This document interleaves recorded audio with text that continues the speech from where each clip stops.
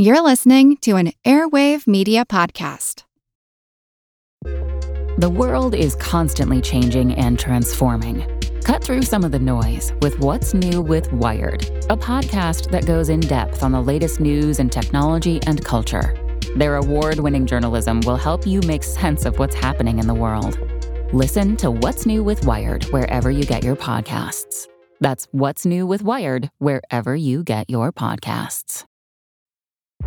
Tech moves fast, so keep pace with the Daily Crunch podcast from TechCrunch. With new episodes every day, this podcast will give you a quick overview on everything you need and should know about startups, new tech, regulations, and more. Listen to TechCrunch Daily Crunch now, wherever you get your podcasts. That's TechCrunch Daily Crunch, wherever you get your podcasts. The internet isn't the only phenomenon that unites us globally. We're essentially inside the storm, Diane. It is just to our south, and we're easily getting into some of the worst gusts, 60 to even 74 miles per hour, that threshold of hurricane force, one of the worst storms that has ever hit Atlantic City. This city is basically underwater. When Hurricane Sandy stormed onto the East Coast in October 2012, it lived up to its advanced billing by atmospheric scientists. Here was a massive event combining two storms and a hurricane, and it would deliver a historic wallop to the eastern seaboard. But was Hurricane Sandy a once-in-a-lifetime perfect storm, a rare phenomenon, or an example of the new normal pattern of global weather? Our Earth's climate unites us all, and our inadvertent tinkering with it has led to changes on a massive scale. Few parts of the world are untouched. But a warmer climate isn't the only thing that circles the globe. I'm Molly Bentley. And I'm Seth Shostak. From viruses to ideas to Reporters Without Borders, we're going global on Big Picture Science. We heard the stories about the hurricane damage from those who lost homes and businesses, and in some cases loved ones, as the wind raged and the water rose.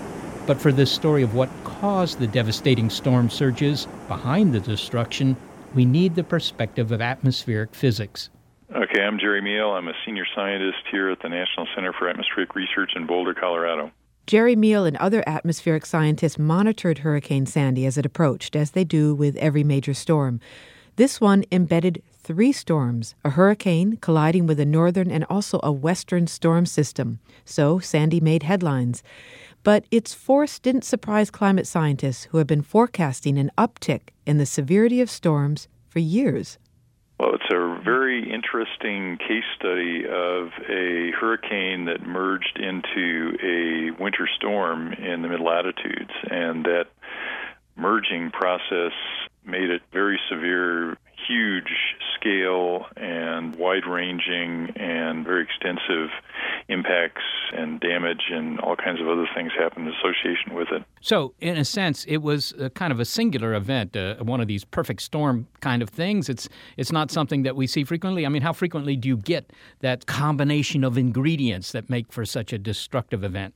Well, every 10 years or so, you get these cases of a hurricane that merges into a winter storm, but they're fairly rare. The probably most famous one was 1991, the so-called perfect storm, where a similar kind of thing happened, where a hurricane merged into a winter storm and then caused a lot of problems. But most of the devastation from that was on shipping and occurred out over the North Atlantic. There were some coastal impacts and some casualties along the shore, but that one kind of stayed more out over the ocean. I think what made this Sandy unique is that it actually made landfall just as it was transitioning from a hurricane to a winter storm. Could you really ascribe Sandy to climate change? Can you connect it in any way? Well, Sandy occurred in the context of a changed climate.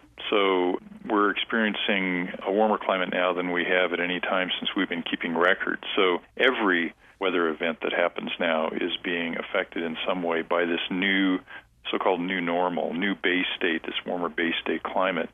Now, exactly how Sandy was affected by this background change in climate that we've been experiencing will probably take at least several months to figure out. But I think the thing you have to realize is everything's being affected by this warmer climate now, and it's just a matter of trying to figure out exactly how Sandy was affected and in what ways it was affected by this warmer climate we're living in.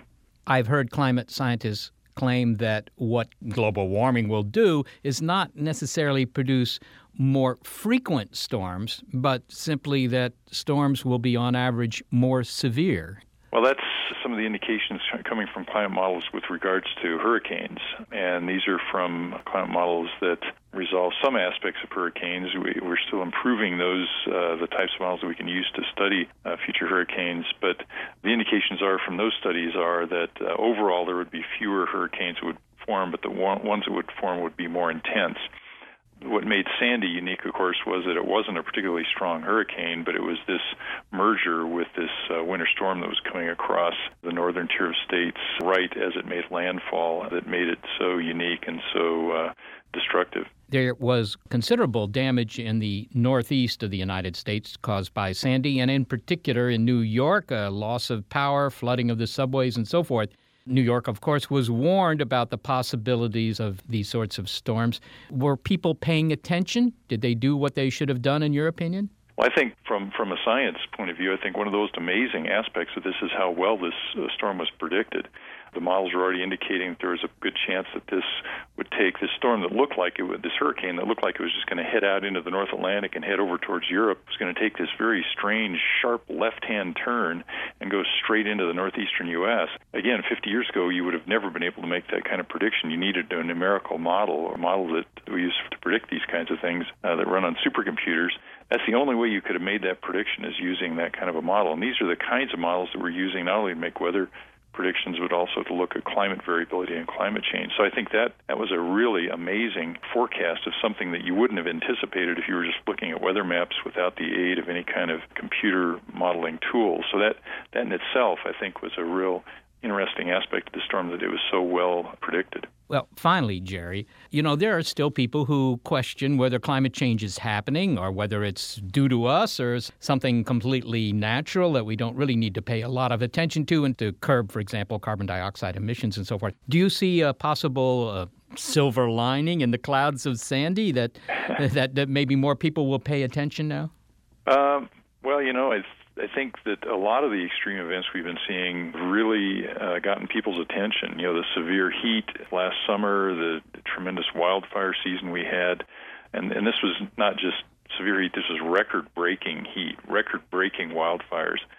Sandy was a record-breaking storm, and so I think people are starting to maybe kind of get this comprehension that these storms and fires and heat, we've been experiencing that for years and we'll continue to experience it, but now we're into this new regime where this is not just kind of severe heat, it's record-breaking heat, record-breaking storms. And so I think it's that aspect that climate change does bring to it, because, like I said, we are in this kind of newer, warmer environment. And as far as, in living memory, and certainly since records have been kept, we haven't lived in this kind of warm environment. So I think a lot of these things are unprecedented and are record-breaking, and I think that is getting people's attention. Jerry Meal, thanks so very much for talking with me. Sure, thanks. Jerry Meal is a senior scientist at the National Center for Atmospheric Research in Boulder, Colorado. Well, it's amazing to think that people are resistant to accepting the science of climate change after all this time, if they are, or at least they seem reluctant to do anything about it. But maybe people don't want to listen to the atmospheric physicists, the meteorologists, the biologists, the oceanographers. But I know whom they might listen to, because there are some groups out there who've kind of gotten a jump start on this whole climate change business.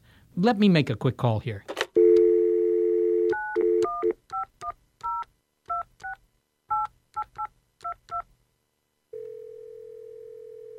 Hello, this is Gina Luciano from Gallagher Construction Services. Oh, hi, Gina. This is Seth Shostak at the radio show Big Picture Science. Hi, Seth. What can I do for you? Well, we've just heard about the fact that thanks to climate change, future storms are likely to be the norm, if you will. So what I want to know is, from somebody who deals with insurance, if I lived in Florida or somewhere low-lying on the East Coast, what would I have to do to get hurricane insurance? You mean right now at the heels of what's just happened on the East Coast? Yes. You probably couldn't do very much to get any kind of hurricane insurance right now, because I think insurance companies aren't going to sell any insurance for hurricane until they figure out what this disaster will cost. Well, to what extent is climate change having an effect on insurance rates. Is it having any effect? Yes, although in the insurance industry, companies don't like to use the terminology climate change because it's such a politicized terminology, but they do use things such as aberration in climate or radical changes in natural catastrophe. And even if we look at the last 5 years, and you are a homeowner, we can tell you that the insurance rates have increased substantially, anywhere from 40 to 75%. Is that just for low-lying areas, or is that essentially anybody who wants hurricane insurance?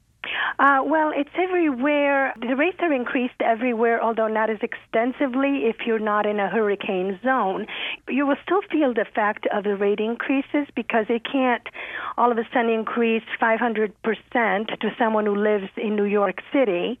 So what they try to do is spread the increase in prices. So if you lived in Texas or Oklahoma, for example, you could easily get hurricane insurance. They don't mind hurricanes so much. The insurance companies don't because they don't occur as frequently. But what they will worry about hail and tornadoes, which happen more frequently. Gina, you say aberrations in climate. I mean, I know about aberrations in personalities. Well, what do insurance companies include under that term? Well, we have snowstorms. We have blizzards, like huge snowstorms on the East Coast last year in October. Tornadoes, floods, fires, and other heavy weather and hail, as I mentioned. It's all kinds of catastrophes. It seems to me, Gina, that, there's a lot of discussion about climate change and people believe this or they don't believe this or whatever. But your business, you're where the rubber meets the road. You see a real effect. That doesn't sound like a small effect when you talk about a 40% increase in rates. No, it's a big effect. And in fact, more and more what's happening is that the private industry are no longer going to, or have started to cancel homeowners' policies, or at least they don't offer any catastrophe insurance. So they have to rely upon government-sponsored programs such as FEMA or the National Flood Insurance Program. Are you seeing the same sort of effect globally? I mean, do people offering insurance in other countries, are they doing the same thing? Absolutely, because insurance in general is not limited. The insurance companies have to buy insurance themselves, and it affects the entire world. So it will be insurance in England, for example, Lloyd's of London, that offers what we call reinsurance. It's when the insurance company buys other insurance to protect them from having to pay very, very, very large losses and send them into bankruptcy. Yes, it affects the whole world. And of course, catastrophes have occurred in the entire world. So if someone says to me they're skeptical that climate change is really having any effect, maybe I should just tell them to call up their local insurance broker. Absolutely. Gina, thanks so much for talking with me. Thank you very much, and I hope I haven't scared your listeners too much. Bye, Gina. Goodbye, Seth. Thank you. Well, she didn't scare me because all I worry about is earthquakes. But it was good to talk with Gina Luciano over in San Francisco. Well, she might be able to get you a deal on earthquake insurance. Well, that would be great shakes.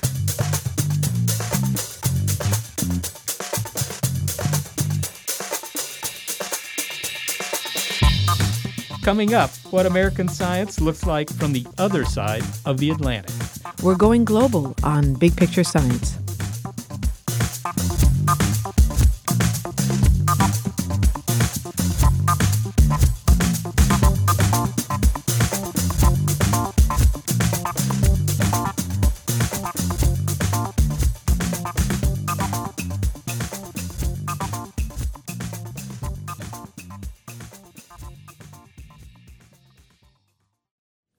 So this is History Uncovered, and I'm Kalina. And I'm Austin. We are the co-hosts of the show. History Uncovered is a podcast presented by All That's Interesting, where we both are writers. We cover all sorts of topics: true crime, unsolved mysteries, history, folklore, the paranormal, you name it. We've been doing this now for more than 100 episodes, covering a wide range of topics, and probably something that's bound to be interesting for everyone out there. Absolutely. And in addition to our normal episodes, we also do a history happy hour more about the recent news in the world of history and archaeology, which we cover daily on the site, as well as important historical anniversaries. We also have done some special series. We've done one on the Titanic, doing one on Jack the Ripper, done one about some famous UFO sightings. So if all of that sounds like something that might be interesting to you, and you like having a good time, learning new things, and maybe laughing or just groaning at some bad puns, check out History Uncovered everywhere you get your podcasts.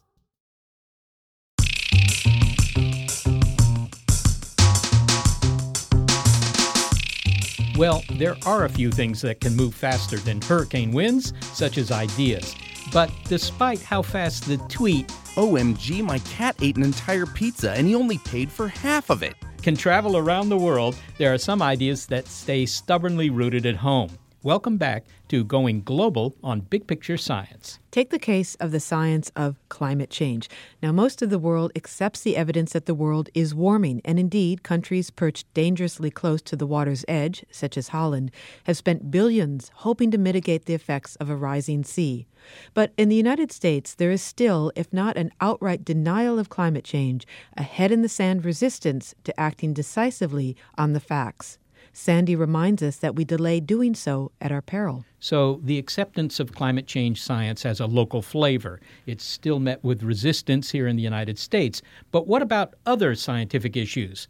Alok Jha has some perspective on that as a science correspondent for The Guardian across the pond in the UK. Alok, you report on science in the UK. And, it's my impression, having lived in Europe for a while myself, actually, that the Europeans are considerably more interested, on average, in science than they are in this country. Is that your impression as well?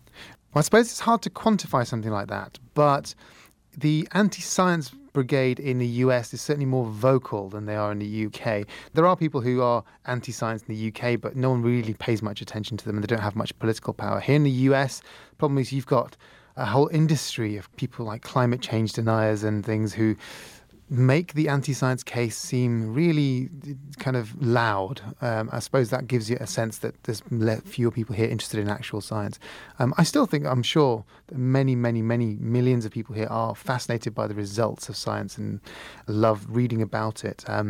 In the UK, I would say that all the newspapers have science correspondents and report on science regularly, but it tends to be much more that people are interested in the health stuff, what's going to cure you next, whether something's going to give you cancer. At the mainstream end, it's not any different, I think. We do have a lot of very good magazines and reporters and writers who, go into detail. So, I think that we're interested, definitely. Yeah, well, a lot of that actually does obtain for this country as well. The New York Times science section, which is perhaps the biggest science section of any paper now, is more and more slanted toward health issues, because that obviously has direct personal application. People are interested in that. But the hard science, it's hard to find. There aren't too many stories about physics and so forth. There's some. Now, NASA would say, yes, people are interested in what we're doing in space. So there is that. But, we're here in the Silicon Valley. There's a local paper here that serves millions of people. They got rid of all their science section. I wonder if this isn't a matter of history. In some sense, you could say Europe invented modern science. I think that's very fair to say. And America invented, the frontier mentality. Well, but also America is the biggest and best country for science in the world. There's no doubt about that. Most publications, most citations, most Nobel Prize winners. And this is not a country that is in any way second to anyone else.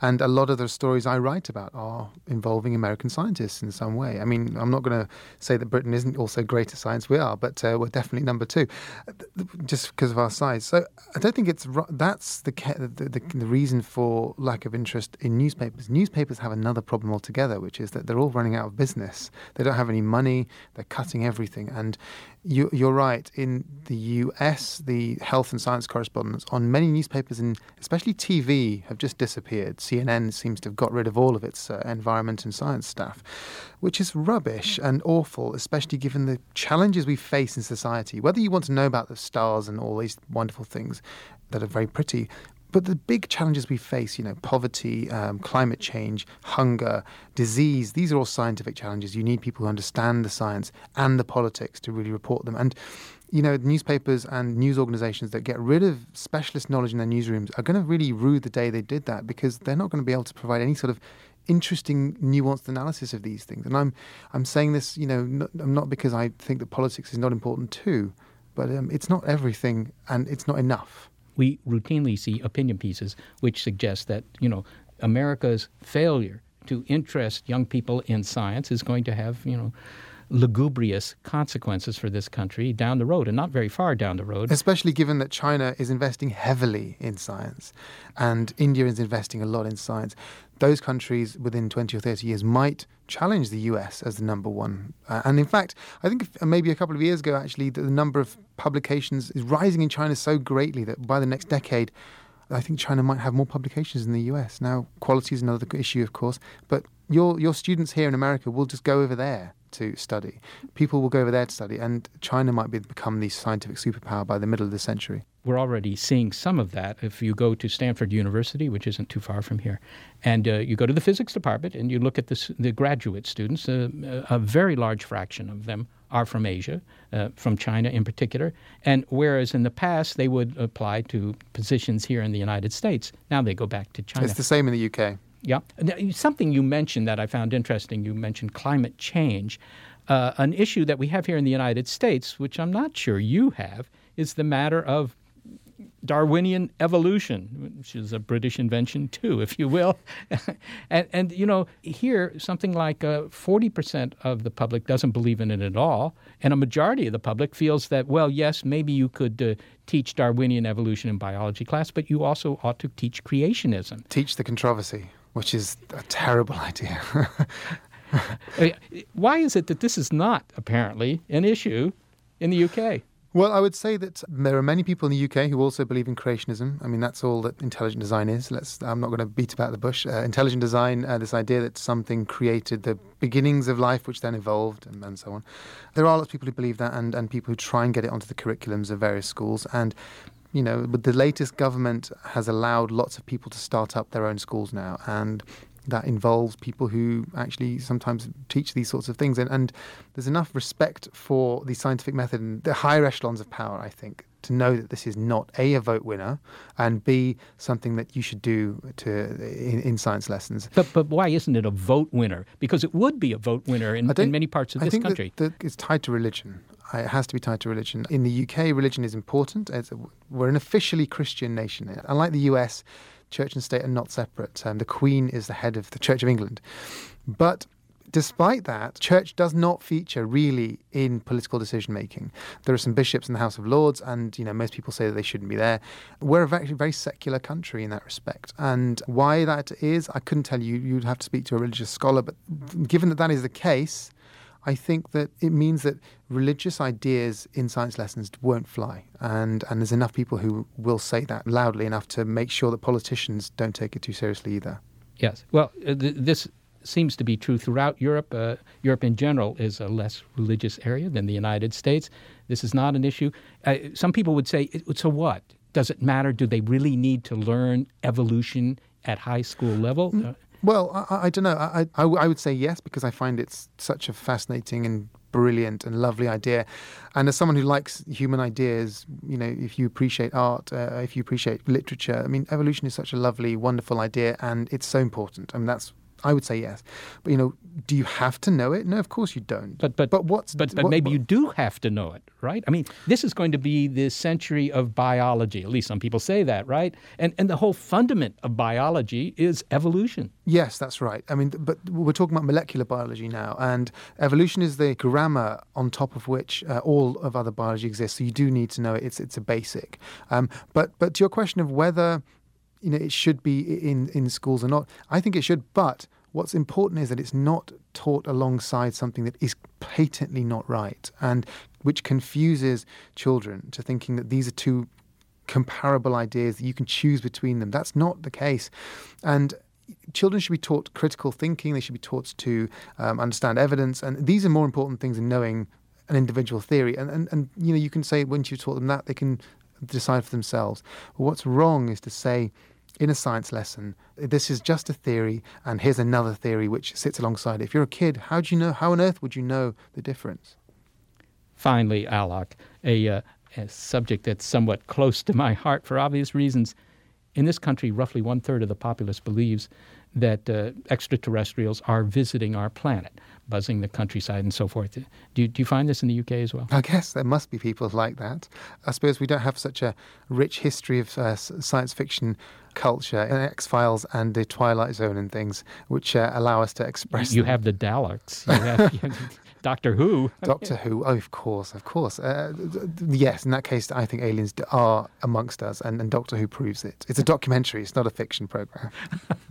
Okay, you're not worried about this. Didn't the Ministry of Defense... the Ministry of Defense does occasionally release its UFO files, and then it's wonderful for us on newspapers because we have such fun with it. So they release all the reports of aliens, and they track these things, and we have sightings, and they're the same as the ones in America. There's usually over farms, you get weird lights, and someone who's obviously drunk a bit too much moonshine has seen something. So make your own conclusions about whether that's true or not. Well, there are people who will point to Hampshire and Wiltshire, these strange designs that appear in the crops there at the ends of the summer. Yes, of course, because space travel is incredibly hard. You know, the ideas of going many, many light years across the universe is going to be very difficult. You need incredible technology. And, of course, if aliens did develop that, what they would do is come to Earth and flatten some of our crops and go away again. That's exactly right.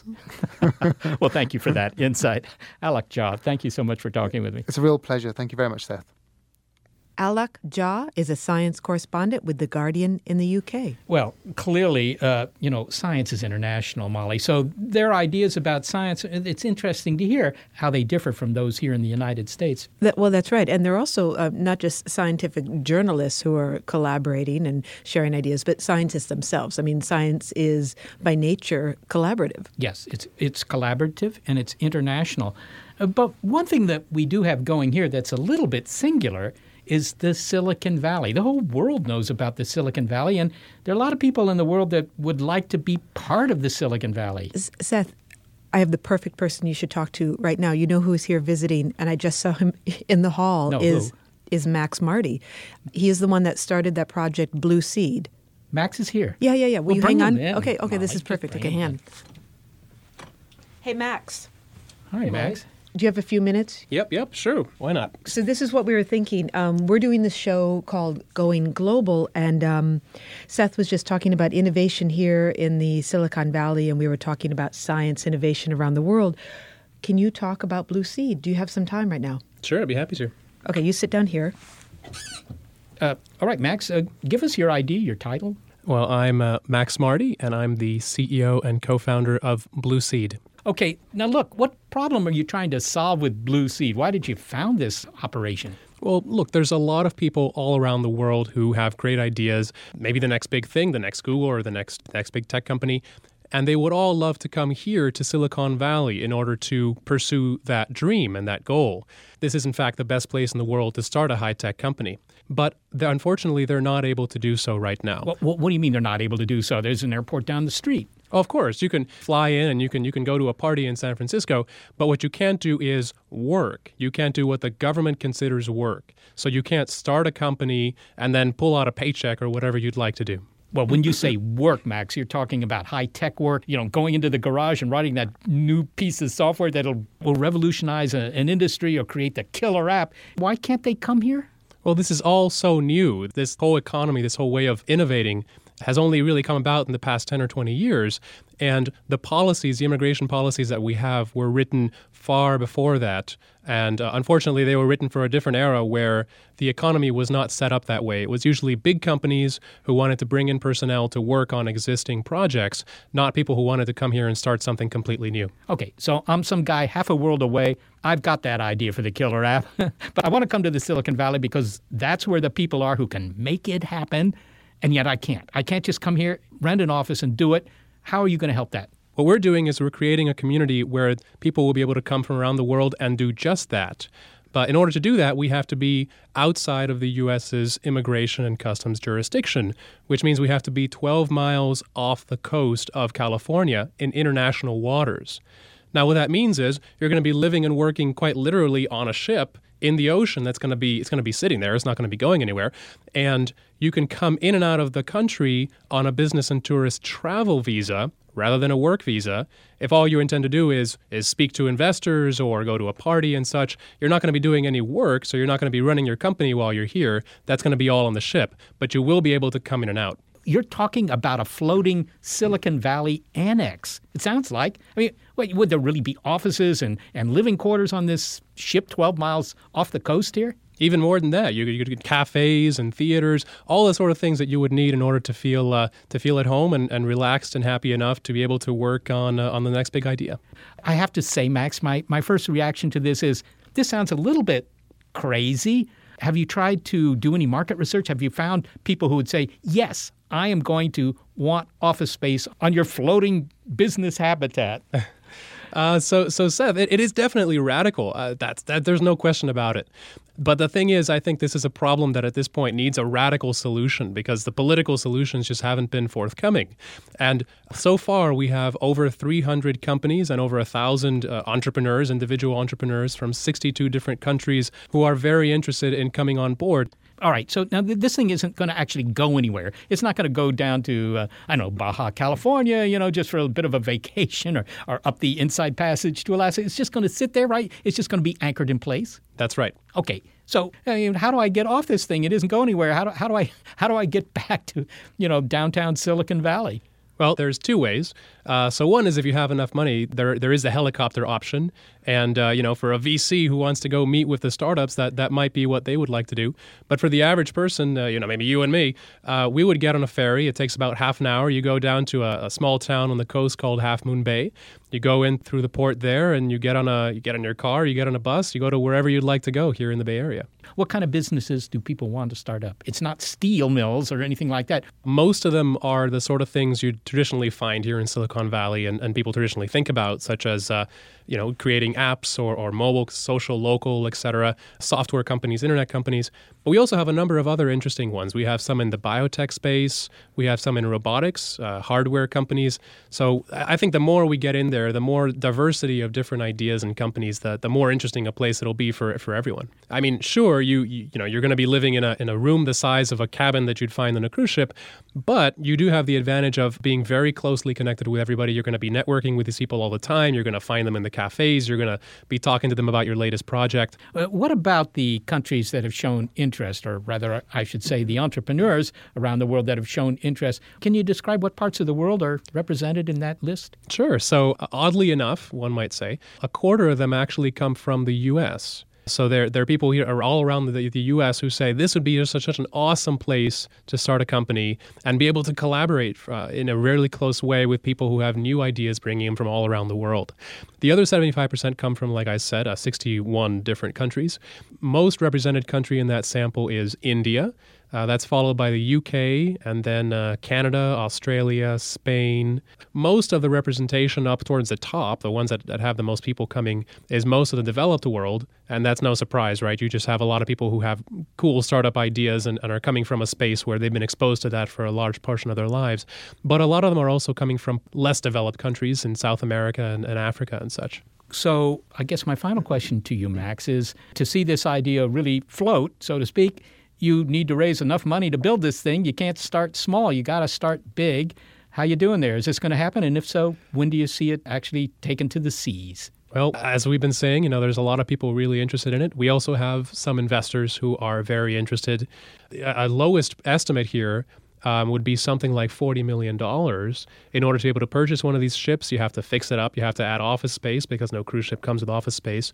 You have to create a whole new way to moor it into the seabed, and then you have to open doors. So that doesn't come cheap. But thankfully, there's a lot of money rolling around in this area, and there's a lot of people who are very interested in seeing something like this happen. So even really radical and audacious ways to solve problems, I think, can come about. Well, Max Marty, thanks so much for talking to me about what floats your boat. And by the way, if you want a refill on that coffee, the machine's just down the hall. Oh, great. The first time was a little cold. Maybe you can get it hot this time. You don't count on it. Thanks. Goodbye, Seth. Yeah. You said the coffee machine was just down the hall, Seth? Yeah. Great. Thanks, Max. That's an incredible project that Max described. I just can't imagine that there would be this floating Silicon Valley ship somewhere off the coast of California where all this work would be done. It's like a little, island nation unto itself. Yeah, well, it certainly is exciting. I mean, I've been on plenty of cruises, and all that happens is you spend money and you bulk up. But here you might actually earn some money. It sounds like Max has a good chance of seizing control of this project. I'm going to wave that one off.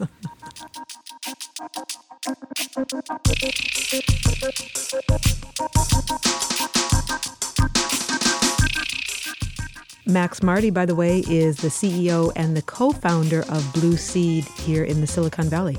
Coming up, what happens when a little bit of biology takes the middle seat next to you on that next flight and spreads itself around the world? We're going global on Big Picture Science.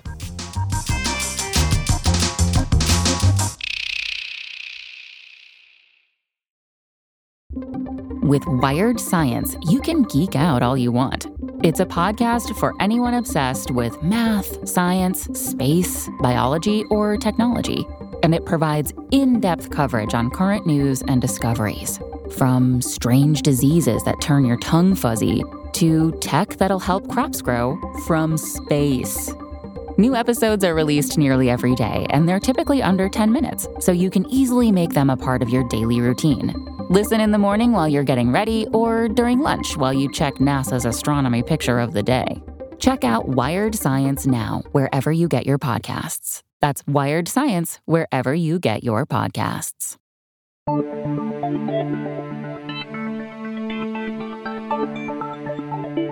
There is one little bit of biology whose ability to jet set around the globe also gives it the potential to change itself in ways that are dramatic and dangerous, and you can't see it. Without a microscope, a virus can sit for decades in the body of a chimp living in the African jungles or in a bat in an Asian cave, and the world would never know the difference.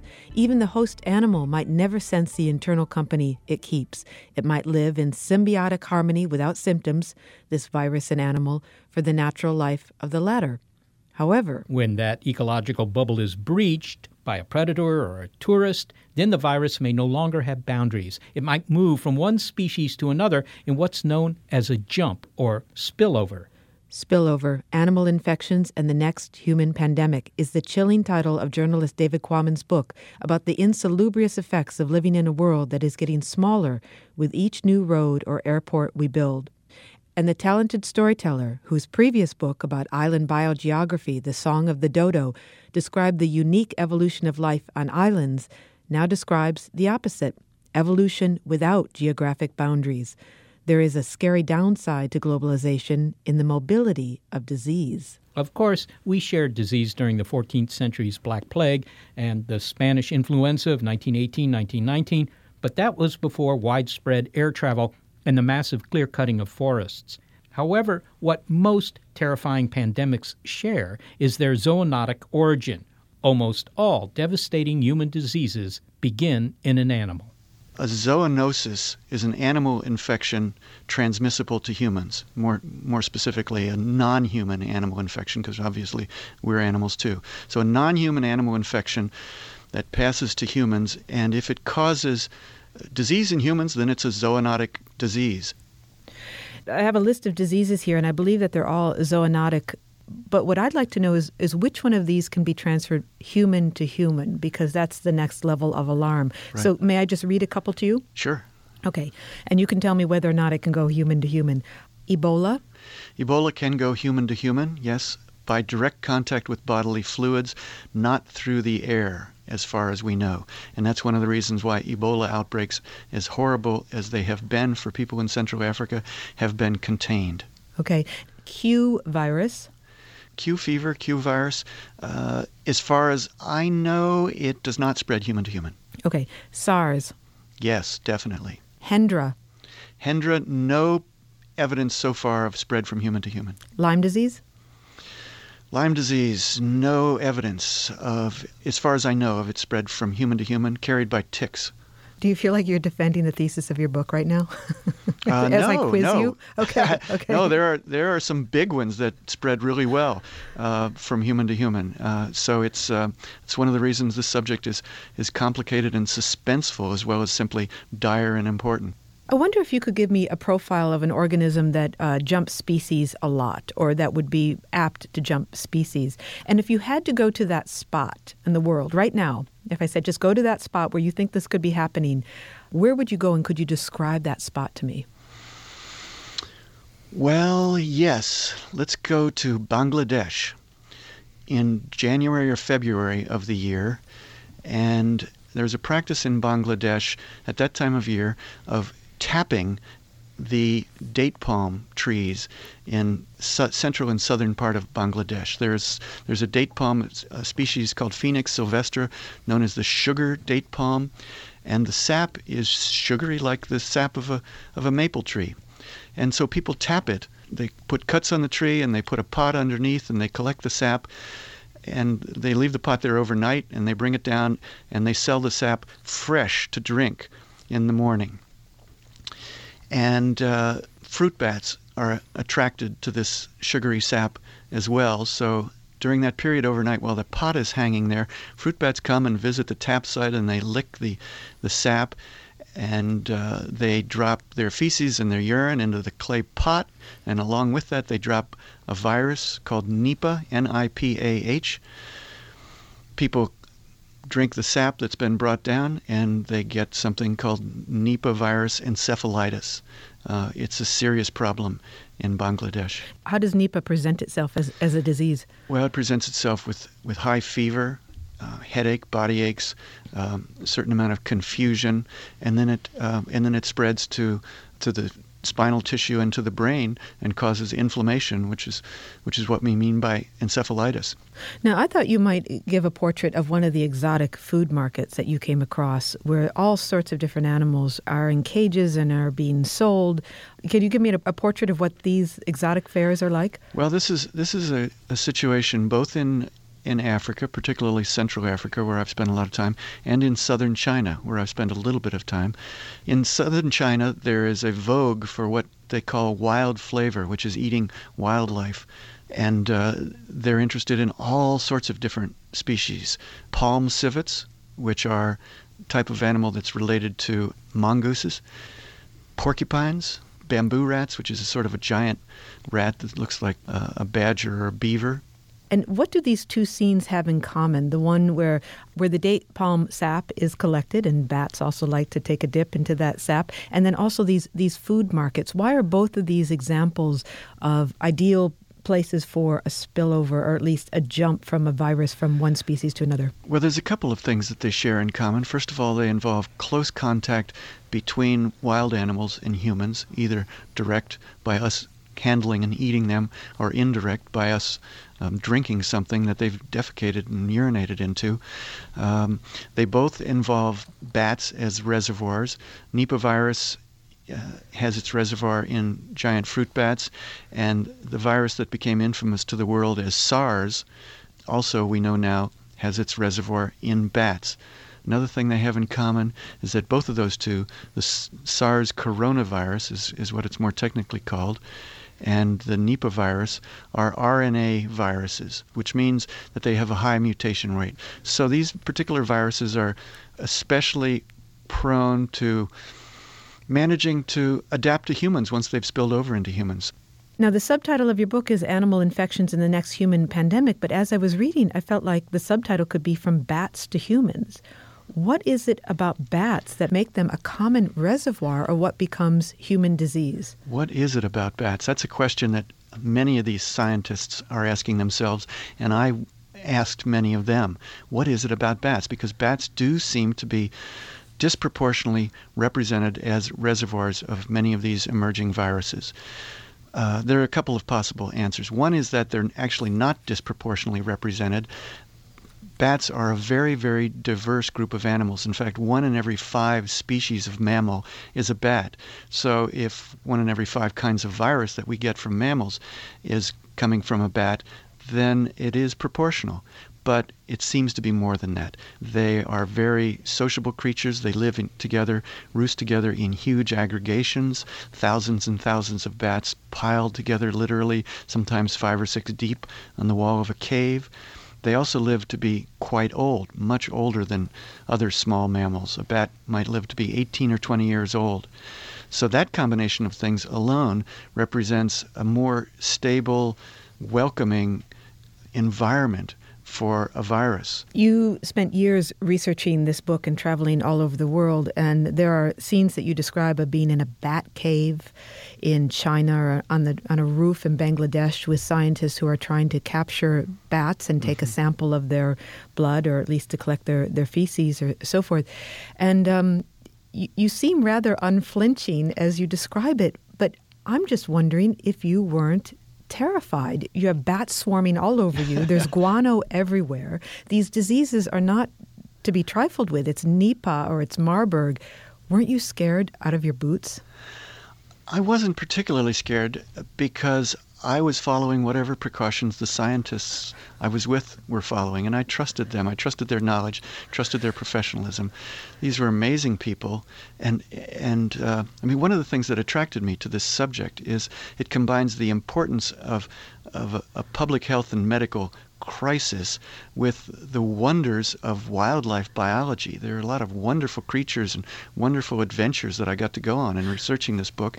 And some of those wonderful creatures are the scientists who do the work, who put on the hazmat suits and go into the caves in Africa to look for the reservoir of Marburg. Come on, David, that's sitting back home now saying that. Are you telling me that as you're walking into this bat cave, and I don't know if bats are brushing up against you, are they? I didn't have any bonk me in the head. Okay.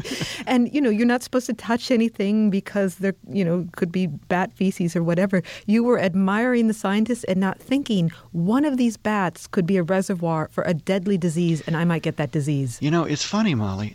When I first read about Ebola virus, I don't know how long ago, 15 or 20 years ago, I thought, oh, that's unbelievably scary. I would never go anywhere where that virus was. I wouldn't want to be in the same forest. I don't think I'd want to be in the same country.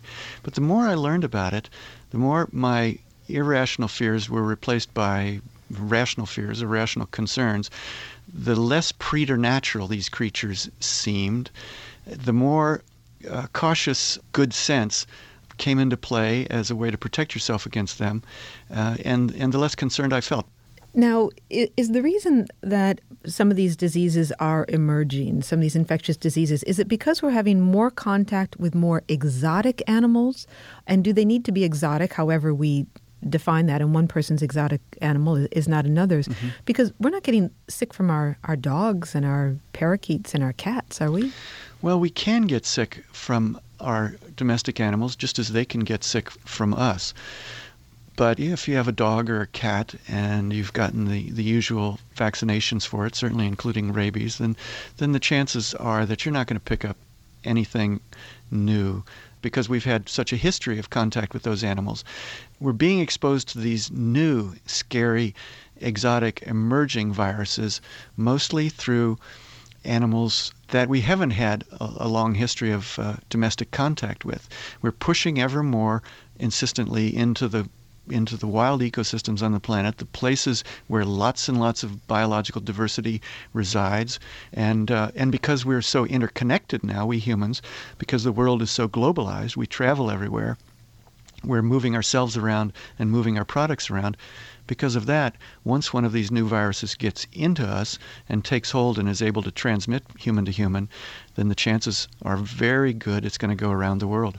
This really gets at the subject of evolution, and it's a subject you have written about before. You wrote a book in the 1990s called Song of the Dodo, which I read, about island biogeography and the unique evolutionary pressures on islands. And there are similar themes in this book spillover about emerging diseases, that of a powerful evolutionary force working on a species, whether it's an animal on an island or in this case a virus, and the portrait that you paint of a world within a world and what happens when those worlds collide. That's right. There have been many, many wondrous island species that have gone extinct in the last 300 years because they had evolved to live in these little isolated ecosystems on islands where they had they had not many enemies. So the birds became gigantic and flightless. The reptiles tended to become gigantic. Some of the mammals became dwarf. They changed in a lot of ways. And then humans started moving around. We showed up in those island ecosystems, and we brought rats and monkeys and mongooses along with us. And the island endemics didn't have defenses against those new predators, and so they were driven extinct. In this case, it's sort of the converse of that. What we're talking about is not species or organisms that are isolated, but organisms, particularly viruses.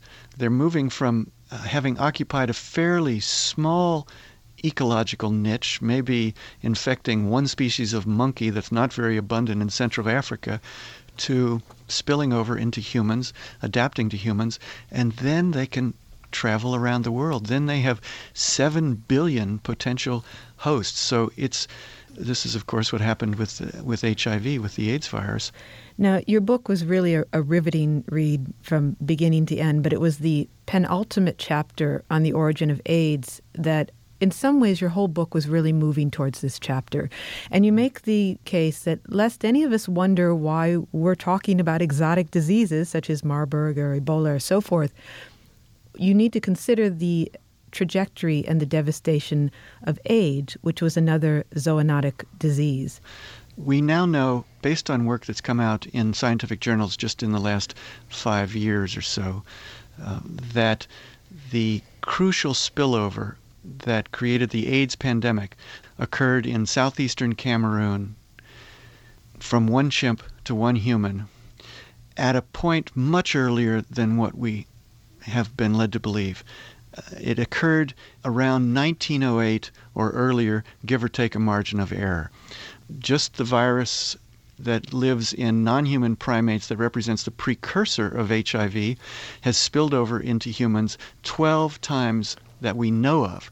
12 independent spillovers of the simian virus, and of those 12, only one of them accounts for most of the AIDS cases around the world.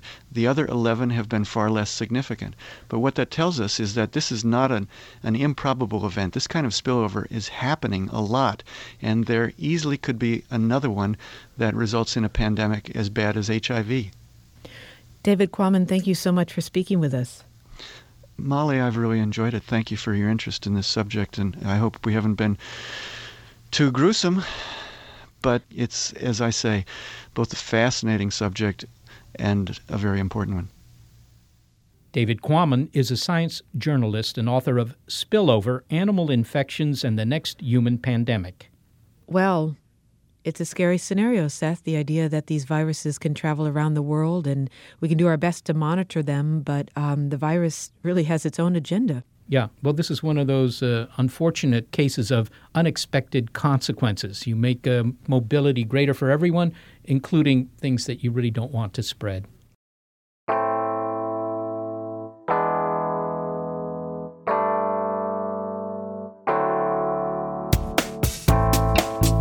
Thanks to our worldly production staff, Gary Niederhoff and Barbara Vance. Also support from Rena Shulsky-David and Sammy David and the NASA Astrobiology Institute. Big Picture Science is produced at the SETI Institute. And a big thanks also to our listeners. Your ears have been attuned to Going Global, and you can find more Big Picture Science on iTunes and through the link on our website. And while you're online, why not go to Facebook and become a fan of the program, Big Picture Science? You can leave your comments there as well. And if you're a podcast listener but prefer over-the-air radio because, after all, it circles the globe faster than you do, check out the listing on our website of radio stations that carry the program.